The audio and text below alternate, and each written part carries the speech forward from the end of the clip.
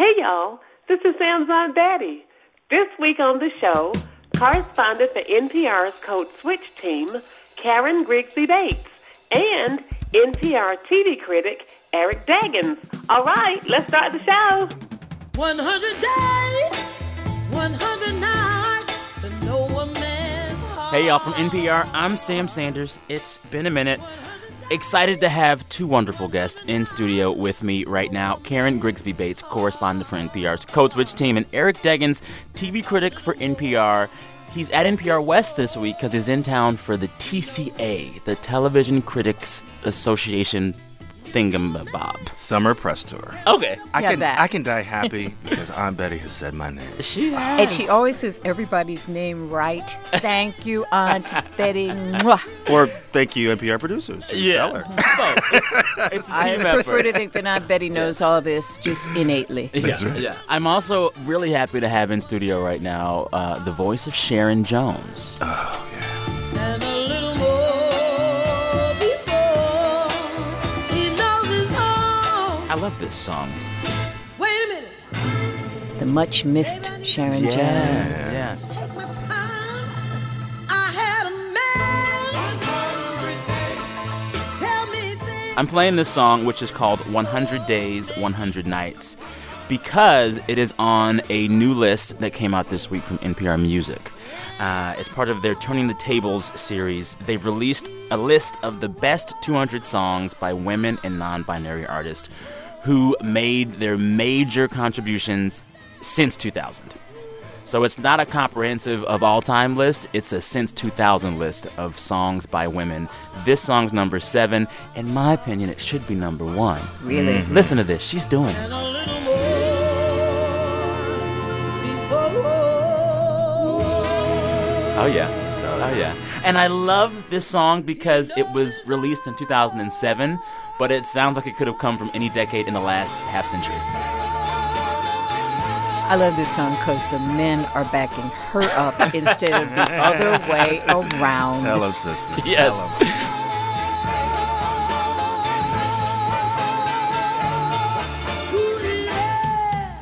Karen and Eric are here with me to look back on the week of news and culture and everything else. Per usual, got a lot to talk about. There's a fire so big in California right now that it's created its own weather system. CBS, as we know, is still reeling from sexual assault allegations against its CEO, Leslie Moonves. And an underground conspiracy theory that is gaining ground this week. It's called QAnon. We'll explain. Also, listeners, all you Friday listeners, want to send you back in our feed to our latest Tuesday episode. I was in conversation with D.L. Hughley, the legendary comedian. He has a new book that is a hilarious and satirical look at race relations in the Trump era. The convo is worth a listen, in large part because it was one of those chats where any question I asked, he answered. All right, let's get into it. I'm going to have each of my guests describe how this week of news felt in just 3 words. Karen, the woman of the hour, you're up first. My 3 words are not the enemy. Not the enemy. I think I know who you're talking about. Who I are you think talking you about? do. Okay. Well, in this case, this was Ivanka Trump, who earlier this week sort of tried to walk back one of her father's more infamous statements, which he uses a lot. It's sort of like in his top 10 favorites, where he calls the press the enemy of the American people. He's been doing it more at some of his recent rallies, and the hostility and the threat of violence has sort of ramped up, and there's been a lot of discussion about that in the news media. And someone asked Ivanka at a press conference for something else earlier this week. She was doing it was an Axios live event. And Mike Allen of Axios It was asked like her his about own this. AMA. Yes. Yeah, and so we actually have the tape of this. We have a number of our colleagues here on the press. Do you think that we're the enemy of the people? Sorry? Do you think the media is the enemy of the people? No, I do not. That's not a view that's shared in your family. Are you looking for me to elaborate? Sure. No, I don't. Also, like, it doesn't matter what she says. It matters what he She's does. not the president. It's what he does. It matters what he does. And he actually, after this, kind of addressed her comments, Karen. He tweeted and said, well, actually, not all of y'all are enemy of the people, but Just a most lot of of y'all y'all. are. Yes, I don't know. I'm so tired of this, Karen. It's so bizarre. I feel like he both depends on the media and needs the media in this very primal way to pay attention to him, to make him the center of everything. But then he also beats up on the media. Well, we need him too. This is the thing that the CNNs and the large newsrooms, maybe including ours, don't want to admit. Actually, Donald Trump is good for business. There would actually be other news to report if we weren't looking, at Donald Trump every 2 seconds. But would people be, jacking up our audience numbers by 20%? Mm-hmm. Across the board. That's what I'm saying. Across the board, almost every major news outlet has seen huge audience gains since the election, sustained since the election. My question also is, so then there was this White House briefing where CNN's Jim Acosta asked Press Secretary Sarah Huckabee Sanders more about the enemy of the people debate. And it was another contentious back and forth. The President of the United States should not refer to us as the enemy of the people. His own daughter acknowledges that. And all I'm asking you to do, Sarah, is to acknowledge that right now and right here. I appreciate your passion. I share it. I've addressed this question. I've addressed my personal feelings. I'm here to speak on behalf of the president. He's made his comments clear. Go ahead. Here's my thing with this, Karen and Eric. At some point, the CNNs of the world and the rest of us know what the answer is going to be when you ask that question. So why are you still asking the question?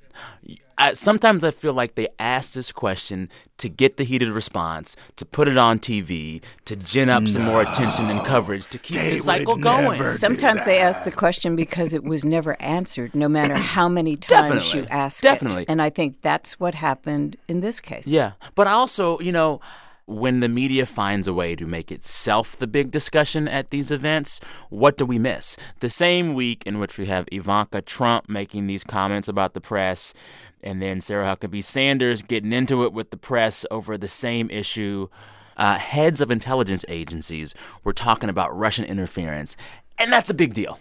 Yep. And every moment that we're doing the enemy of the people song and dance, we're not talking about these really, really, really big major issues. And that is what I worry about. I sympathize with my brethren and sistren in the press corps that are being attacked by this president. But I also know that it's not the only story.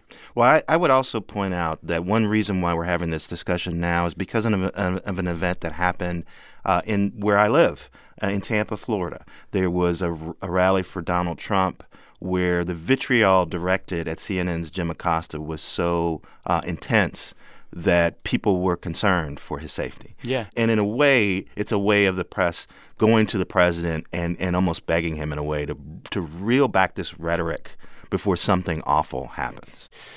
I have 3 words for my week of news. They are still, it burns.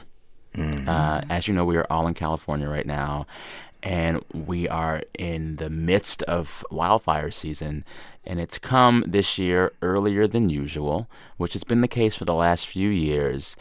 And every year, it seems, it gets worse and worse. There is no fire season anymore. It's always fire season. Yeah. And so, climate scientists are saying, hey, this stuff is linked to climate change. 6 of the most destructive wildfires in California's history have occurred in the last year. These fires are larger. They are lasting longer. There's one fire right now in Northern California called the Carr Fire. It's so big, y'all, it's made its own weather system. Which is frightening. The weather system created by this fire can make its own lightning, its own wind, clouds and of perhaps fire. even its own rain. That sounds absolutely biblical. It's weird because you can get used to anything, right? And so, I live in Florida, and people are, worried about hurricanes, and they're worried about this and that. Oh, it ain't nothing, So what if I had to evacuate because of Irma, and I thought my house was going to be destroyed a year ago? But then I come here, and I'm like, y'all crazy with these earthquakes and the fire, and how you going to, what's the drill, and where do I go? And so, there's this low-level anxiety that I am not used to living with, even though, frankly, if I was, more perceptive, I would have it when I was at home. But I really do feel it here. Well, and my thing with, As we hear and see more stories linking these fires to climate change, the thing that I always feel with these climate change stories is the general undercurrent is, well, we're doomed anyway. And it makes one quite nihilistic. But why sit and wait for it? Thank you. I just wonder, like, what can I do? Well, for one thing, Drive you a can Prius. trim those those bushes that are all around your house that are going to turn into little torches when a spark hits them. Yeah. For another, we could use less electricity, which you're doing with your half-electric car, I guess. Yeah. Less gasoline. The air quality will be better. That's another part of the problem for California, that having spent all this time and money in improving the air quality, now that everything's burning up so much, the air quality's gotten worse during fire season, and that's affected some people's health. It is one of those stories where if this many fires were happening on the eastern seaboard, it'd be wall-to-wall coverage every day. Yep. Oh, yeah, Very but they true. just figure we're the exotic land of unfortunate natural catastrophes, so whatever. You know. Eric, I think I know what your 3 words are going to be about, but you tell me. Me Too and Moonves. Wait, that's 4. No, Me Too is the hashtag, so it's one word. Okay. It's a technicality. No, Anyway. it's a hashtag. Okay. We'll allow it. Thank you. Busted on a tech. Moonves, tell folks who he is. So Leslie Moonves is the current CEO of CBS, a man who's credited with sort of building the fortunes of this media company and taking it from a network that was thought to service older viewers into something that's modern and very successful. There was a story in the New Yorker last week that accused him. Had featured 6 women accusing him of sexual harassment and worse, unwanted kissing, touching, and then harming the careers of women who rejected him. Now, he released a statement where he said he may have made advances that made some people uncomfortable, but he never harmed anybody's career, and he has denied assaulting anyone. And the CBS board decided to move ahead with an investigation. They hired 2 law firms to look into it, but they did not take Moonves out of his job as CEO. They didn't even put him on leave or anything? They did not put him on leave or suspend him. And this is a delicate time for CBS because they're already in the middle of this fight. The company that controls CBS and Viacom, a sister company that owns a bunch of cable channels, is trying to merge the 2 of them. Moonves doesn't want to do that. And now in the middle of all of this, a story drops that accuses him of sexual harassment and worse. Timing and is everything. Timing is everything. And so all of this is sort of swirling around the TV Critics Press Tour, and we're all wondering if the top entertainment executives at CBS will actually answer questions from journalists. The other thing is that what I'm starting to see a lot, hear a lot in terms of people talking about, is that this could be a pivotal point in the Me Too movement. Why? Because some people think it's swung too far. So do you accuse people who've done this 20 years ago, 30 years ago? Does it still matter? Where's the tipping point? Now, some people are out there just spoiling for, these women have ruined everything. Let's just, Stop it. Yeah. But I'm hearing some women say, okay, if you have a person who has been supportive of women in terms of, advancing their careers, in terms of doing this, that, and the other, and they're accused of this, then what do you do? Yeah. How do you separate the bad boy from the good boy? And who's in charge? Who is indeed? the arbiter, right? Yeah, who Because it decides? varies even in these organizations who thinks what about what. What I've found so interesting this week is the type of responses that we've seen about Les Moonves from people who work at CBS. Stephen Colbert, who works at CBS, he had a very powerful statement on Monday. Everybody believes in accountability until it's their guy. And make no mistake, Les Moonves is my guy. He hired me to sit in this chair. He stood behind this show while we were struggling to find our voice. He gave us the time and the resources to succeed, and he has stood by us when people were mad at me. And I like working for him. But accountability is meaningless unless it's for everybody, whether it's the leader of a network or the leader of the free world. That's brave. And contrast that with what Julie Chen said. This is Les Moonves' wife, who is also the host of a CBS show called The Talk. She mentioned the scandal on her show this week. Now, some of you may be aware of what's been going on in my life for the last few days. I issued the one and only statement I will ever make on this topic on Twitter. And I will stand by that statement Today, tomorrow, forever. And that statement basically said, I fully support my husband and stand behind him. Leslie is a good man and a loving father, devoted husband, and inspiring corporate leader.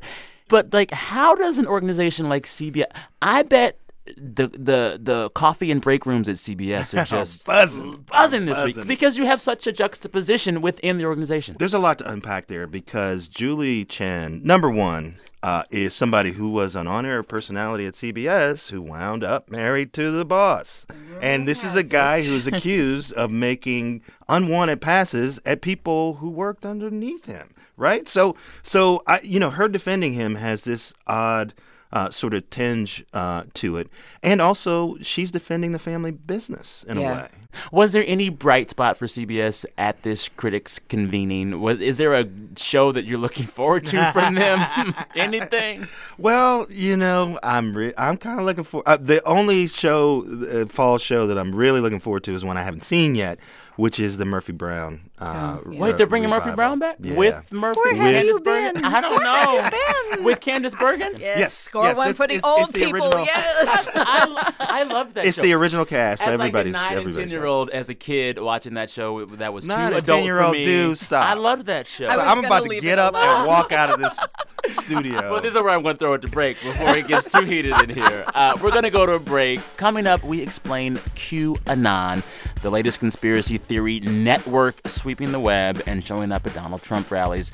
You're listening to It's Been a Minute. We'll be right back.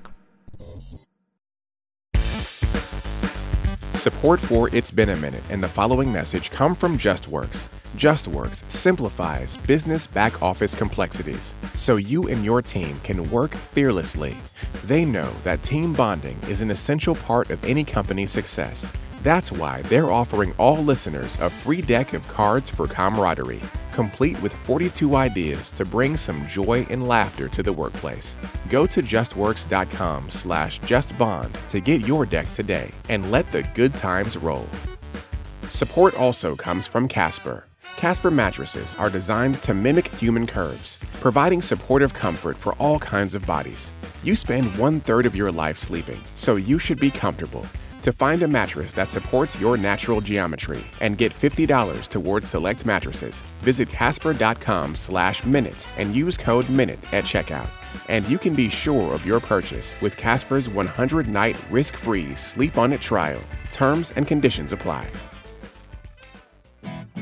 I'm Ophira Eisenberg. Join me on NPR's Ask Me Another as we challenge contestants and celebrities to nerdy word games, music parodies, and punderful trivia. Find us every week on the NPR One app and wherever you listen to podcasts. Hey, listeners out there, do you have kids?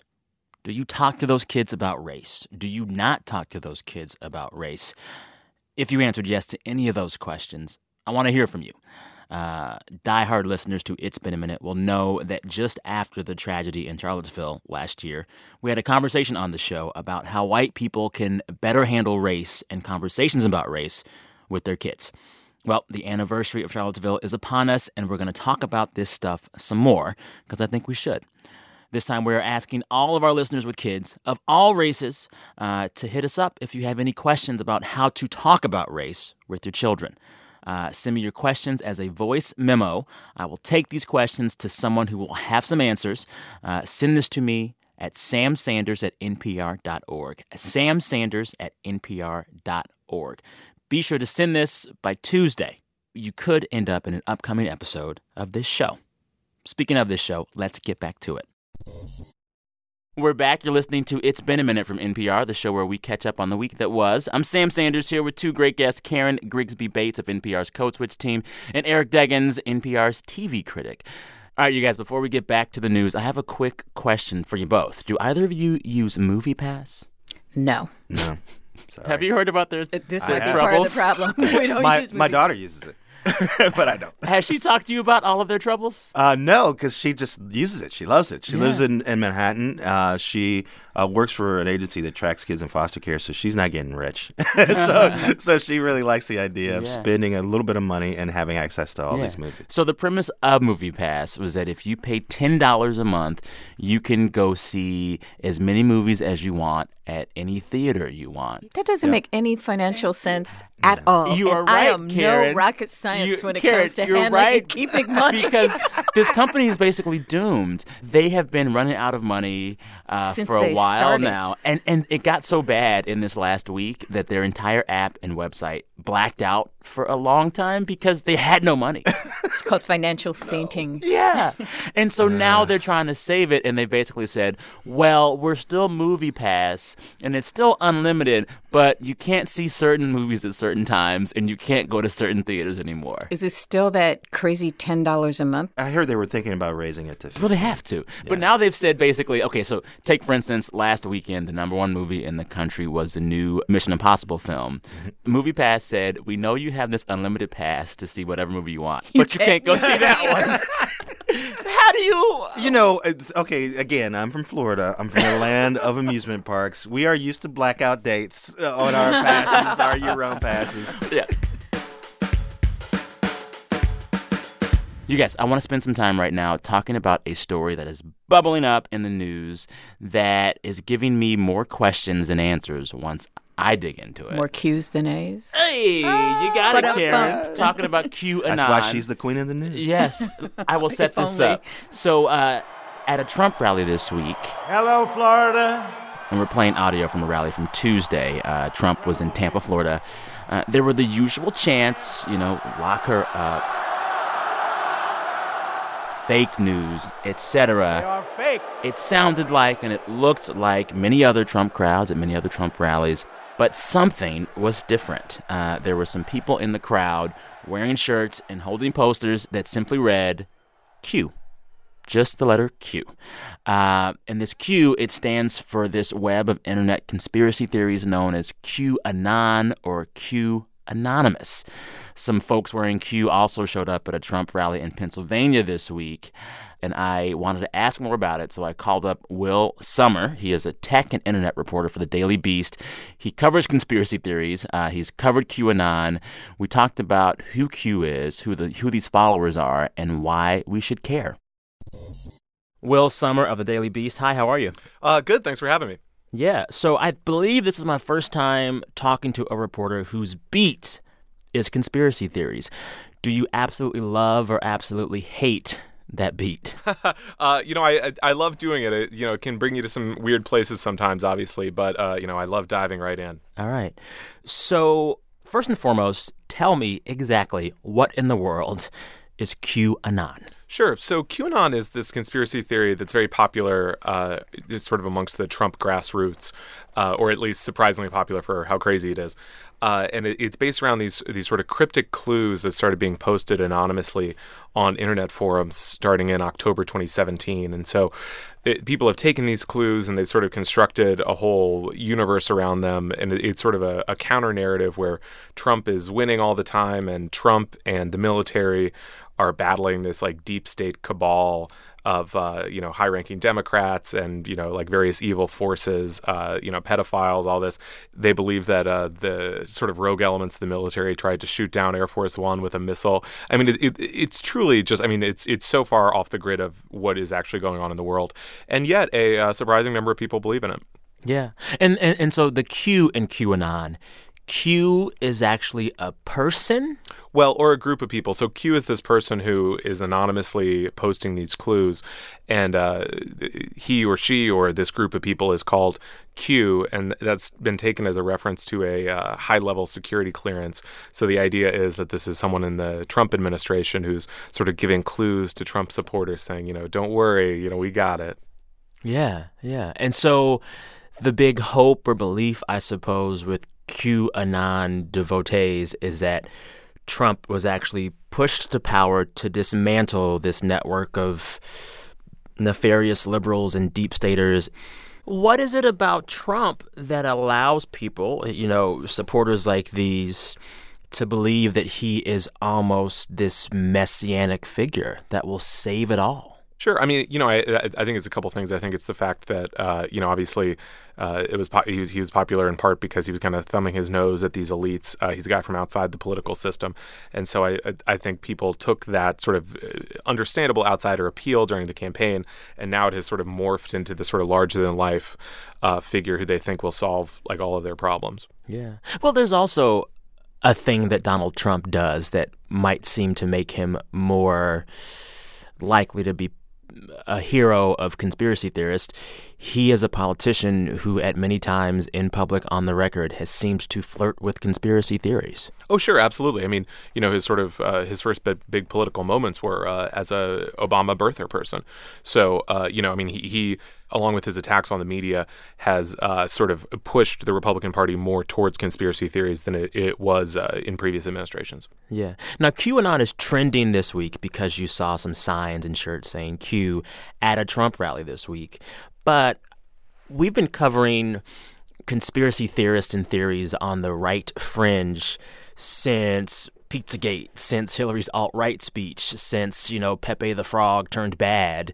How closely is QAnon tied to those other conspiracy movements on the alt-right fringe of the internet? Is there a through line with those? Sure. So that's interesting stuff. So, sort of on the fringe, right, we're talking about a couple different groups. And so we're talking about the alt-right, which is, at least post-Charlottesville, we would think of as explicitly white supremacist outfit.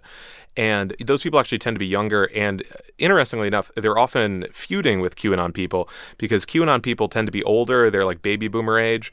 And I think they're a little less familiar with the internet because they seem to be a little more gullible, frankly.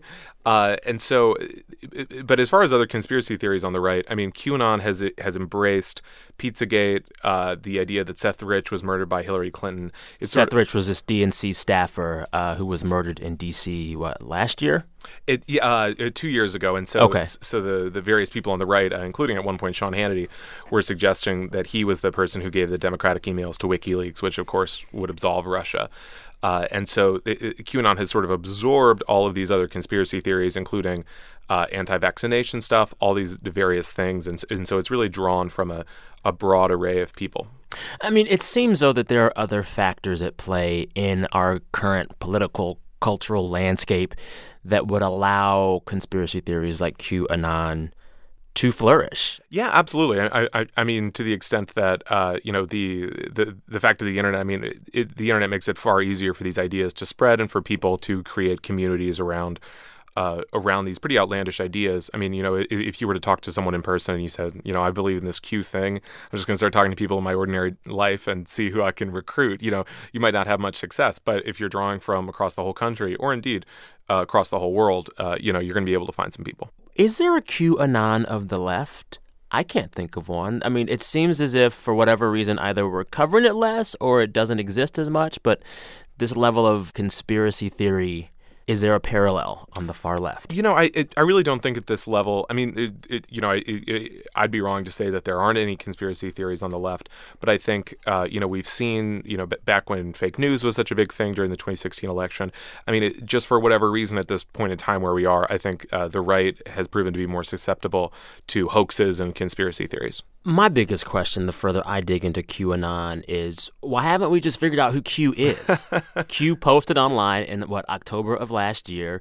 Trace that IP address, figure out who Q is, get to the bottom of this. Yeah, I would really like to know that as well. I mean, there's a lot of theories about who it is. None of them I find particularly convincing. I mean, I think in the end it's going to turn out to be some random troll and then, who did something that got way out of hand. But it really could be anybody.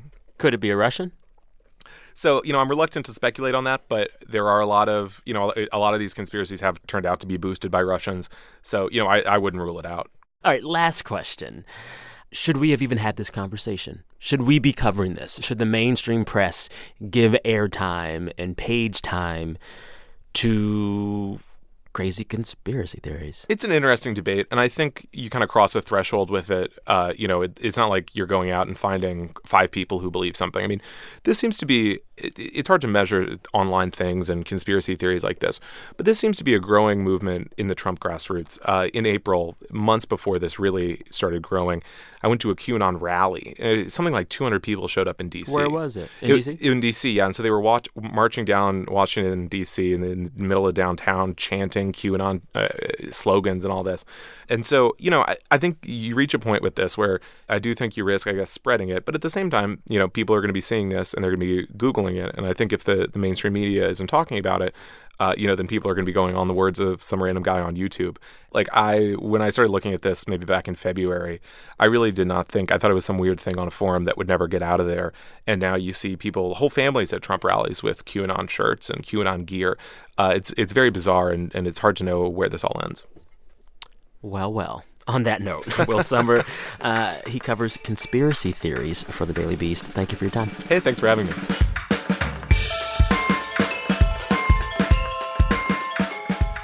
Thanks again to Will Sommer of the Daily Beast. Back here in studio with Karen and Eric.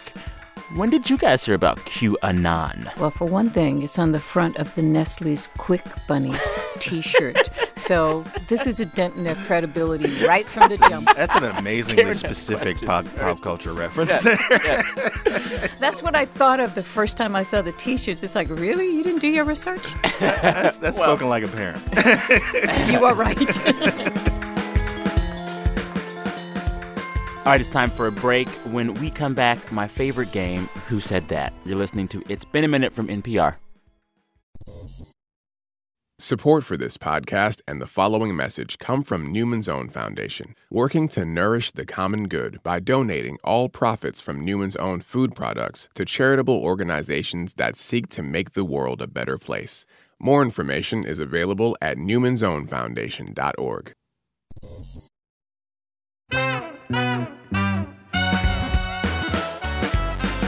I'm Ann Powers from NPR Music. Last summer, we launched Turning the Tables, a project that radically changed how we talk about the history of popular music, with a list of the 150 greatest albums by women. This week, we're launching Season 2, looking at the 200 greatest songs by 21st century women. Check out who made the list and who didn't at n.pr/turningthetables. You're listening to It's Been a Minute from NPR, the show where we catch up on the week that was. I'm Sam Sanders here in studio with two guests. Eric Deggans, TV critic for NPR. Thank you for being here. Oh, thank you for having me. And Karen Grigsby Bates, correspondent for NPR's Code Switch team. And listeners, you can't see it, but whenever Karen's on the show, she wears my favorite scarf. It is a scarf with daggers all over it. This is my fourth time getting daggered up. I love it. I love it. You guys, it's time for my favorite game. Who Said That? Ooh, yes. I love this game. It's a good game. I don't do well at it. I just love it. I'm so frightened. I'm so frightened right now. It's going to be fun. It's going to be fun. Who said that? Yes. Who said that? So the game is very simple. I share a quote from the week. You have to guess who said that, or at least get the story it's referring to, or the keyword, or whatever. This week, with all the quotes, I'm more interested in who the quotes are about than who actually said them. But if you get either or, I'll give you the point, okay? Okay. Let's do it. First quote. Blank got whatever he wanted. A $21,000 watch and a custom $15,000 jacket made from an ostrich. Paul Manafort. Okay, yes. Although you knew that one, too. Say, that jacket was really ugly. That jacket I haven't looks seen like... it. Pull it up on your phone. It looks like a ostrich leather got into a Vitamix with an Archie comic book, and somebody hit spin, so you get this incredibly ugly baseball jacket made of black dyed ostrich skin. What was he Karen, you are killing me. Let me back this up. So all of this... Robin Givhan got on it. You got to look at the Washington Post fashion critic, Robin Givhan. God. So to back up, this quote is about Paul Manafort, the former higher-up in the Trump campaign who is now on trial. These words about Manafort were uttered this week by Assistant U.S. Attorney Uzo Asanye. Manafort's accused of failing to pay taxes on money he earned while working for a political candidate in the Ukraine. He used that money, apparently, to buy things like ostrich leather jackets. Who does? I didn't even know until this week that ostrich leather is a thing that exists. Oh, yes. It's one of the most expensive items at Hermes when you go and get your Birkin bag. If you get an ostrich Birkin, can nobody touch you? That's right.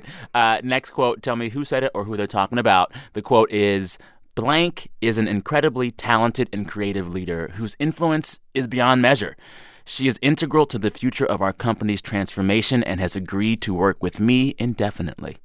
Oh, Anna Wintour. Yeah. Okay. This was the head of Condé Nast because there have been lots of rumors that Miss Anna is going out the door. And in fact, they thought that she would exit on a high note with the Beyoncé cover, which I know is making you very happy, which is the September issue, was traditionally the big, prestigious, 900-pound issue. But there have been rumors that they're thinking New Blood, but the head of Condé Nast says no, indeed. Now you understand why I'm about to be crushed in this competition. No. If you read Vogue, you'd know this too. If you read Vogue. So, Men, for the most part, I don't read Vogue. She's right. So this quote is from Bob Saulberg. He's the CEO of Condé Nast. He had to respond to these Anna Wintour rumors. The rumors that she might leave hit a fever pitch this week because of a Huffington Post report that Vogue would give Beyoncé, quote, unprecedented control over the cover of the upcoming September issue. They did not give Miss Thing creative control. She took it. She took it. She said, if you want me on the cover, this is in charge. it. And oh, by the way, no follow-up Q&A after that. You get the picture only, and I'm choosing my own photographer. She's choosing the photographer, which will be the first black person to shoot the photo for a Vogue cover ever. What if Beyonce is going to be the next editor-in-chief of Vogue? I think she likes her life too much to I think she's got more important things to do. Right? You guys, it's tied up. 1 each. This one's for all the marbles. It's the hardest quote of the game. It's the hardest quote. You can tell me who said it. You can tell me who it's about. Just get close, but this is for the win. Ready? Quote, "She hasn't eaten today, but that's not out of the ordinary after she's been through such stressful events." Oh, it was about an animal. It is about an animal. What kind of animal, Karen? You're close. Orca. Close. Another animal that's in the water. Close. Killer whale. You almost had it. Killer shark. Shark. We'll give it to you. Oh, this was the spotted shark that got stolen from the aquarium in San Antonio. From the aquarium. This story is so crazy. It would have been so bad for a Floridian to miss that. So thank you. This is the craziest story you've heard probably this year. This week, shark in a stroller. That's what it was. Yes. This week in San Antonio, my home city, some fools stole a small shark from the San Antonio Aquarium by putting the shark in a stroller and walking out of the aquarium with it. Well, to be fair, they put the shark in a bucket of water and then got it in the stroller. That should have happened in Florida. That should have been a Florida story. It should have happened in Florida. I'm calling for a ruling. Let me give you this backstory because it's crazy. It should have happened in Florida. It sounds very Floridian, doesn't it? For one, the small gray horn shark that was stolen is named Miss Helen, which I love. Snap. Right? But the story behind the theft is insane. The lead thief of the shark was Antone Shannon. He and 2 other individuals snatched Miss Helen out of her tank, wrapped her in a blanket, carried her out in a baby carriage, and officials first noticed that things weren't right because the baby carriage was dripping water. Oh my God. Who do better? But you know what? There were people who saw him reach in and take the shark, and they didn't say anything. If you see something, say something. So what's he going to do, hit me with a shark? I mean, come on. If he's crazy enough to reach in and grab a shark, who knows what he's capable of? He wanted the shark for his personal collection. He had one years ago, was very fond of it. It died, and he wanted to replicate the experience. So instead of asking a shark wrangler to go find him one, he stole it from the aquarium. First they came from Miss Helen, and I said nothing. That's right. Is the guy from Florida? He might as well be. Was he at least a Florida native? Yeah, but you can see they have the closed circuit tape. Yeah, it's crazy. And he literally reaches in there and does this and walks out. Okay. Miss Helen. We should say that quote comes from Jenny Spellman. She is a general manager of the San Antonio Aquarium. They got this shark back. Put a lock on them tanks, y'all. Yeah. Or make the walls higher. Something. Did Eric get that one? I did. Eric, By you default, won. I just guessed. Congratulations, Eric. But Thank you. more congratulations to Karen for just being Karen. You're always a real winner, Karen. Well, thank you. Yes, thank you. yes. Everybody gets a prize. That's right. That concludes Who Said That.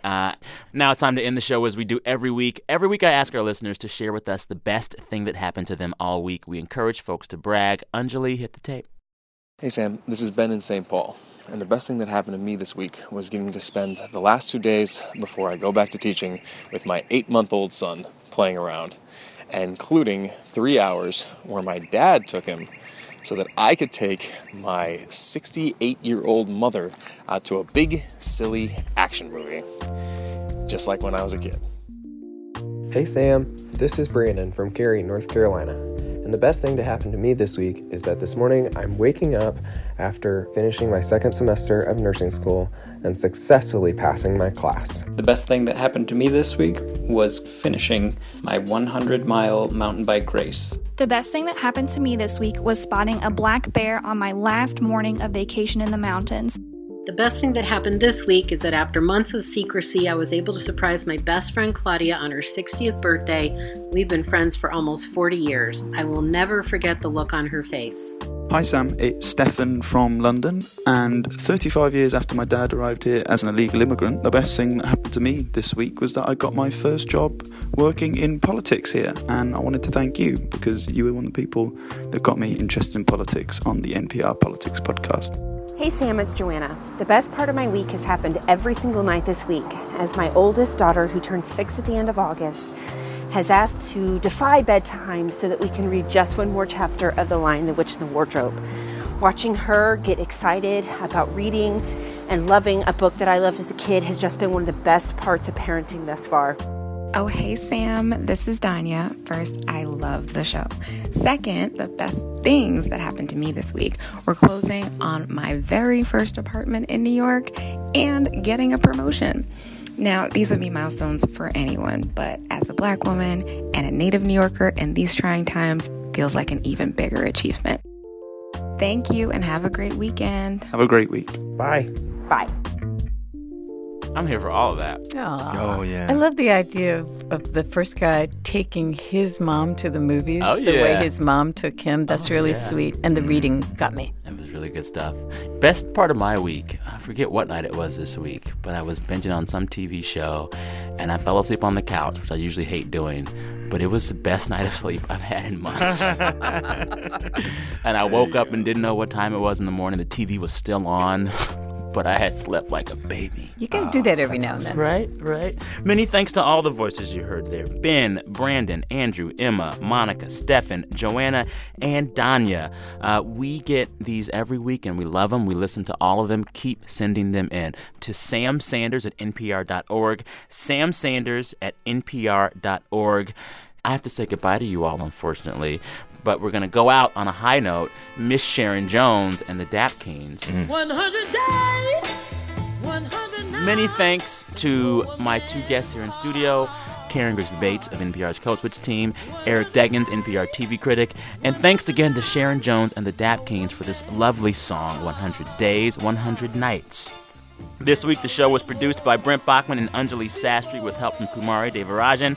Steve Nelson is our director of programming. Our fearless editor is Jordana Hochman. And my big boss, NPR's VP of programming, is Anya Grundman. Listeners, refresh your feed Tuesday morning for my chat with Aisha D. and Amanda Lasher from Freeform's The Bold Type. Aisha is one of the stars of the show, and Amanda is the showrunner. And I'm being real here. The Bold Type is one of my favorite shows out right now. I binged it recently. It is a show all about 3 young working women who try to make it in New York. And I know you probably think you've already seen that show before, but you've never seen it like this. So look for that episode on Tuesday. All right, until then, thanks for listening. I'm Sam Sanders. Talk soon.